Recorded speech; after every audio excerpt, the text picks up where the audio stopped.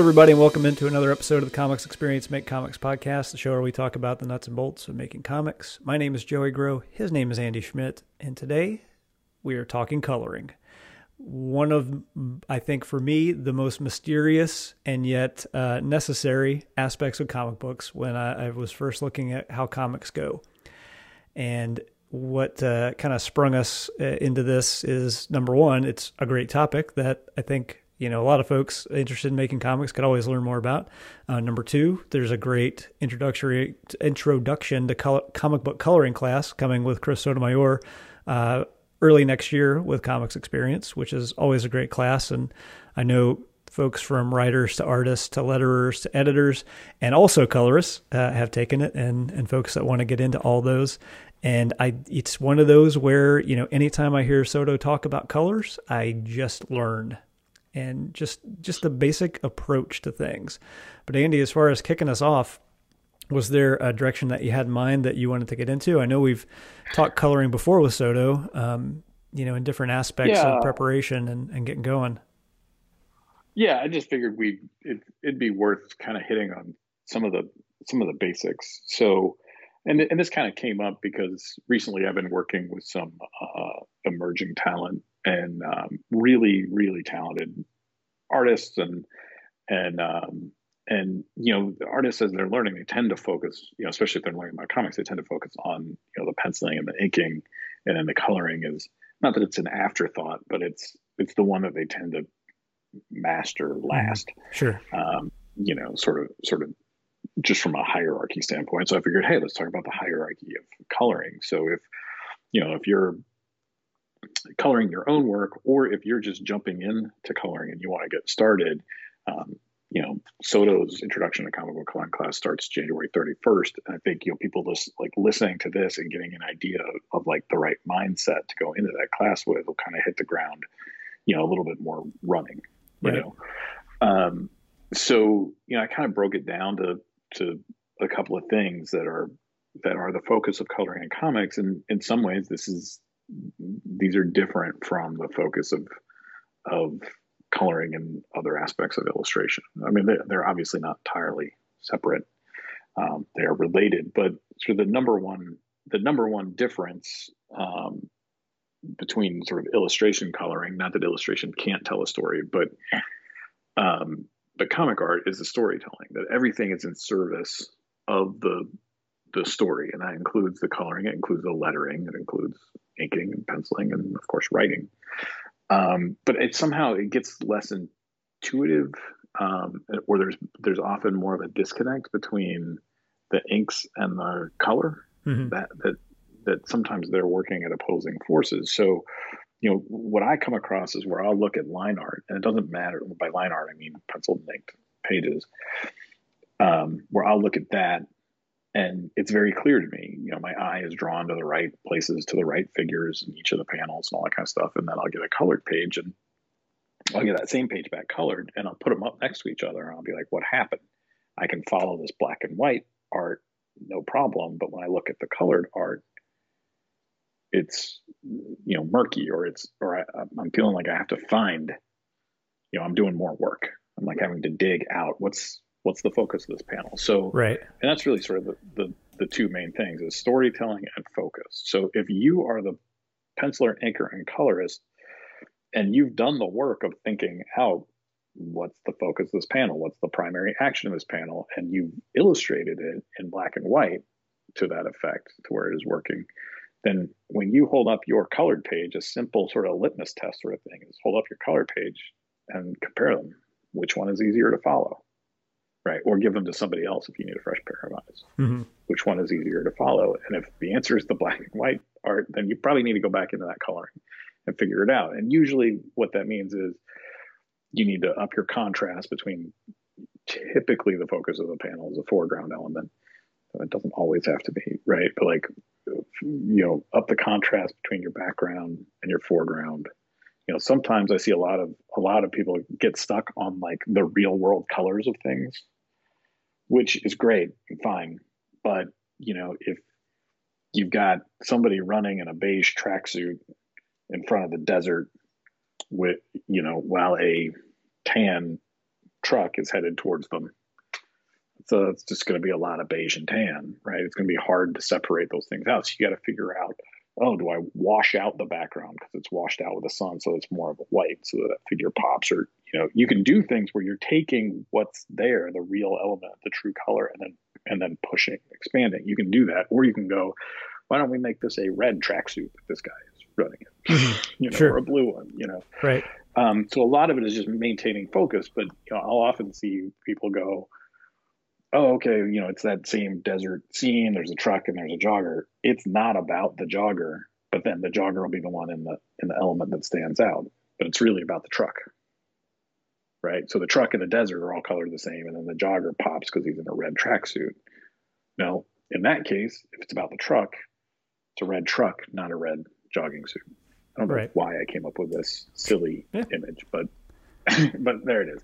And so you want to make sure that the colors lead your eye just as much, and sometimes more, than the line art and the vectors that you put in that. So that's really the key, is making sure. And so one of the things I recommend, if you're working in Photoshop or you're whatever, is to circle the focus elements on a separate layer, right? Circle the focus elements, so there's never any question, right? And if you're a colorist and you're not reading the script, you need to read the script. Colorists absolutely need to read the script.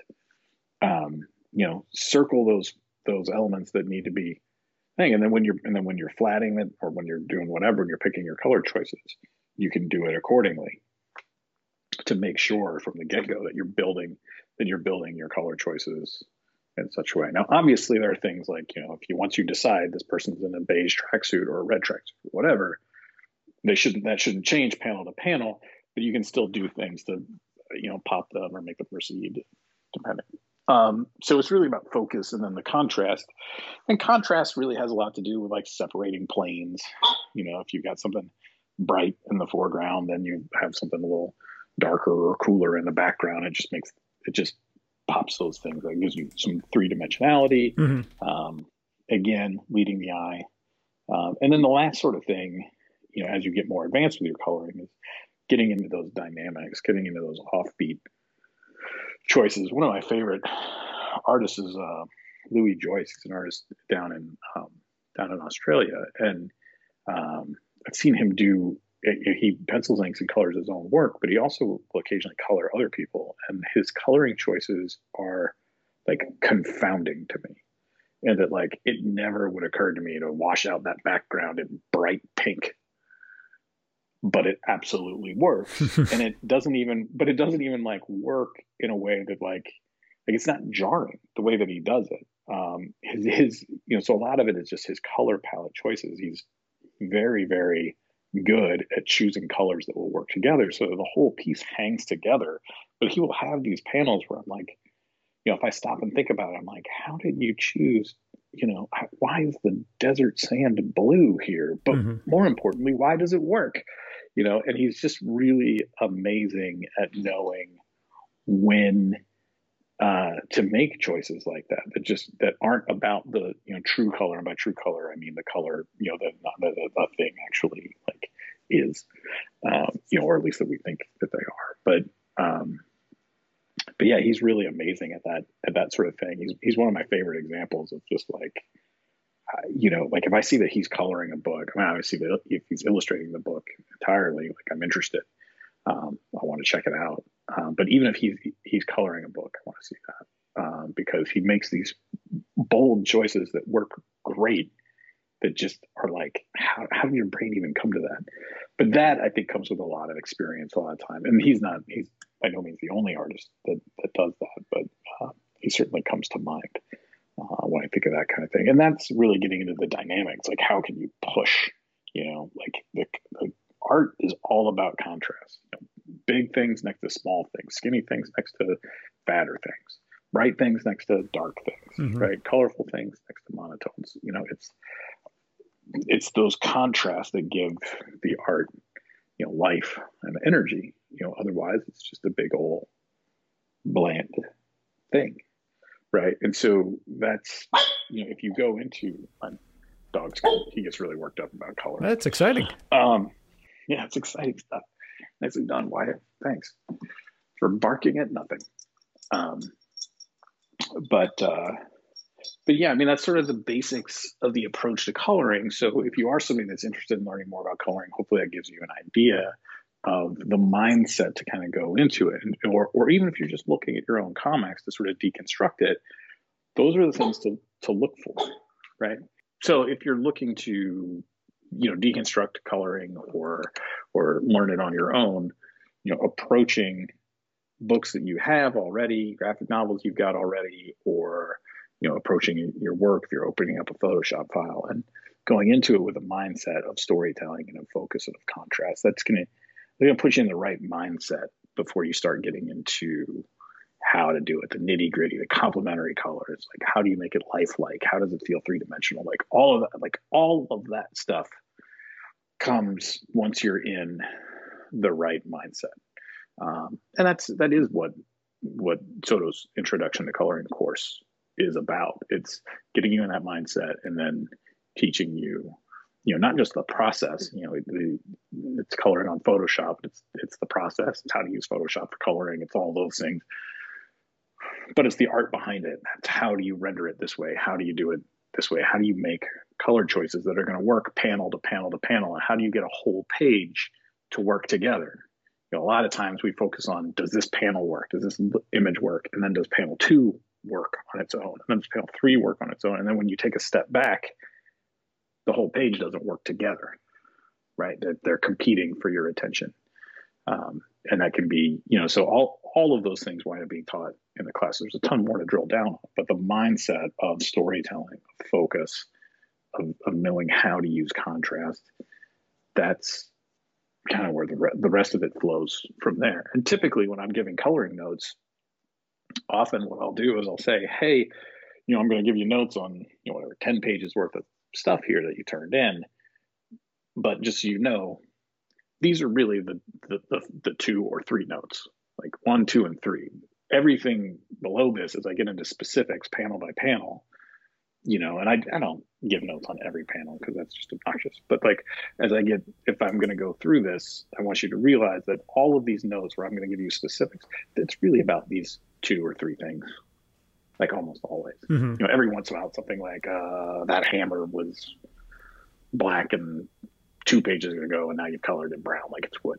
Right. Like every once in a while, stuff like that. But for the most part, it tends to do with contrast and focus and that sort of stuff. And then, so I'll just sort of put that at the top of like an email full, with color notes, and then go through and be like, here's an example of where the contrast needs to be adjusted. Here's for this. So, I don't, if you don't explain now we're getting into notes, but if you don't explain your notes and you just give somebody a laundry list, that can be overwhelming and it can make people think that you don't like their work, when really it's just like 1 or 2 things just need a little rethink.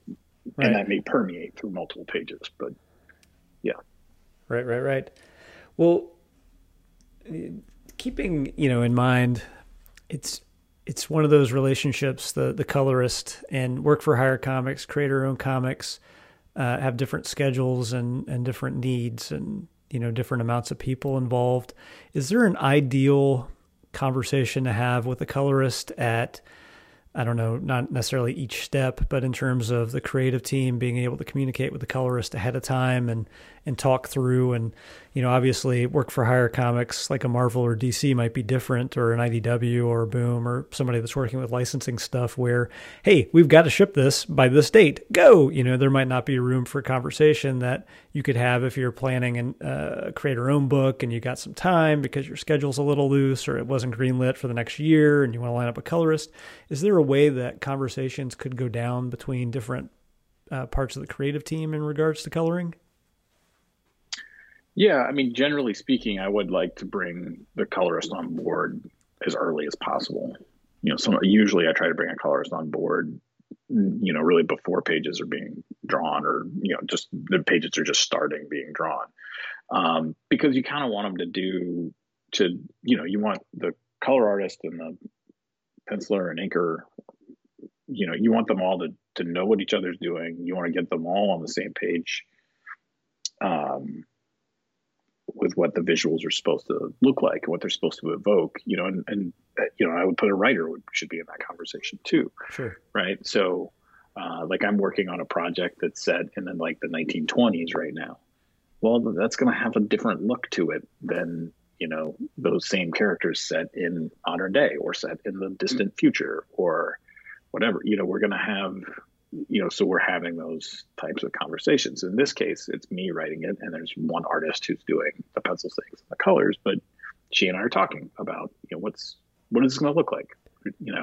One of the reasons I went to her is because her style is generally, I think, fits that sort of that sort of time period and these sorts of characters. And I think she'll do a great job, even if I didn't have a conversation. Mm-hmm. But in this case, it's with her, it's more about kind of like, here's the nuance of it, and here's sort of a style that we want to evoke or whatever. And it's not me telling her this is what I want, now go do it. It's us having a conversation.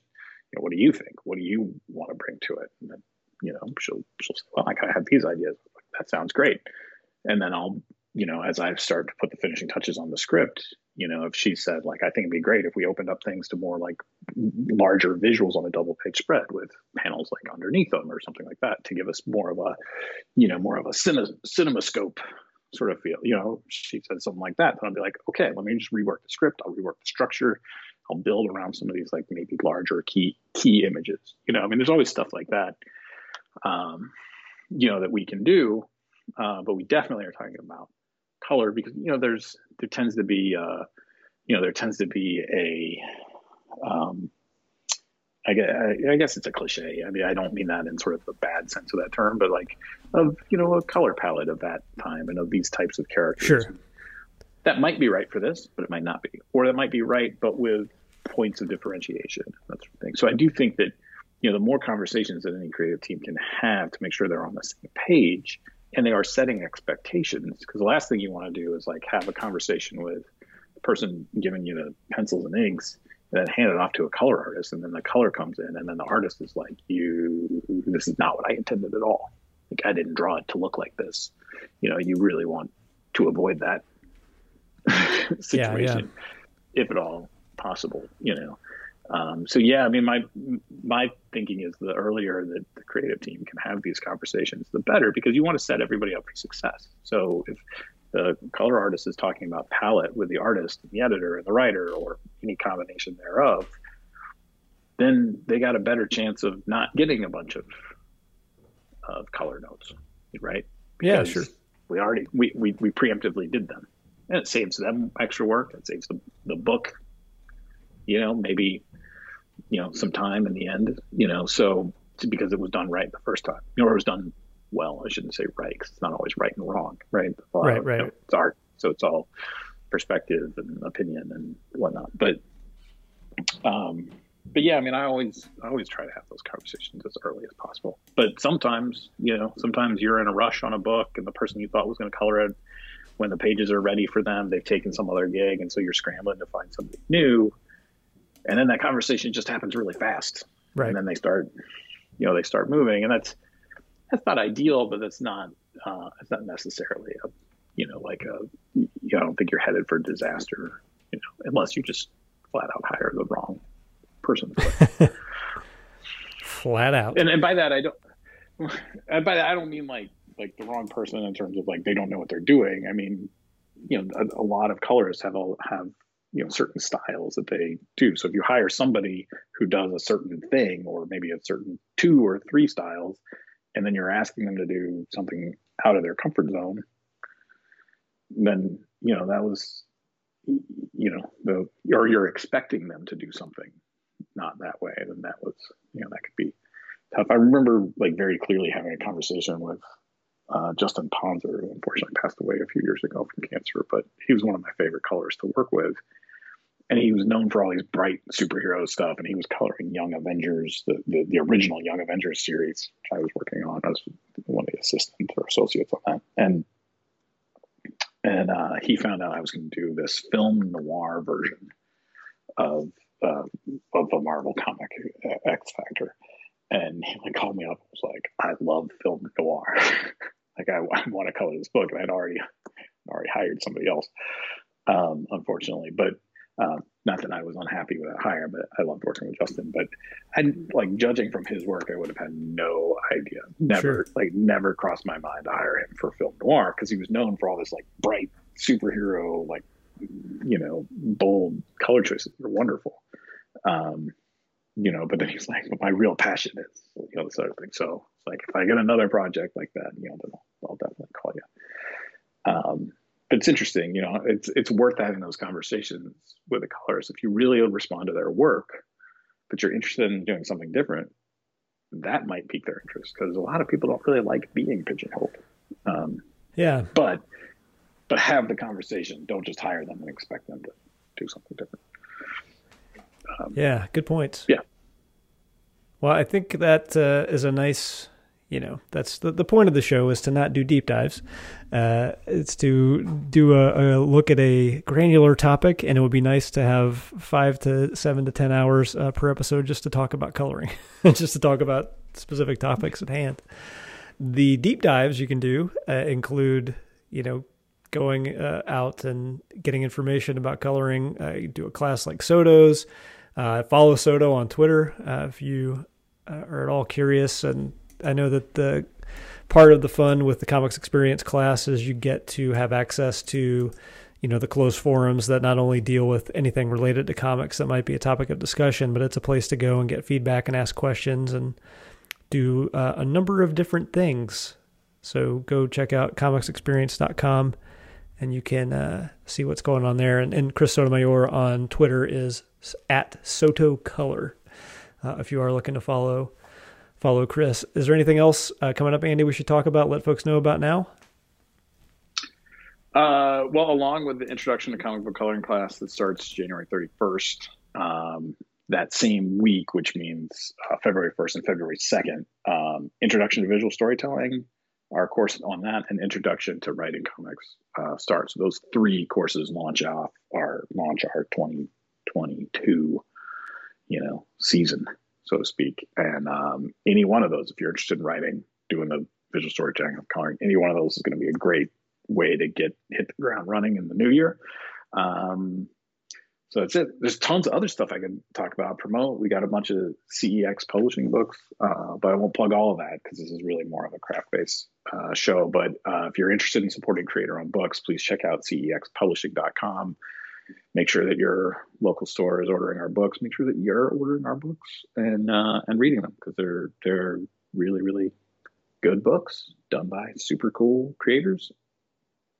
That's it. That's all I got. That's it. And go over to comicsexperience.com if you want to look up any of that information that we have talked about directly related to Comics Experience. And I'm just going to point out that I've been informed by the calendar and our conversation that it is indeed November.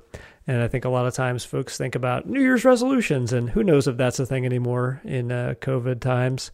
But that's something that I've been thinking about is what do I want my 2022 to look like related to comics and otherwise. So that's something that I just wanted to put out as a, hey, it's later than you think, me, who is still, maybe not slept since Sunday when the daylight was a different time.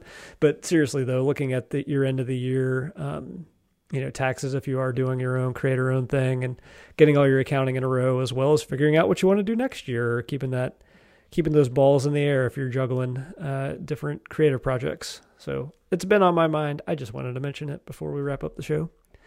If you have a question that you'd like to hear discussed on the show, you can email info@comicsexperience.com. You can tweet @comicexperience, and CEX Publishing is on Twitter @CEX Publishing, as well as cexpublishing.com. And there's a number of books coming out. All right, until next time, keep making comics.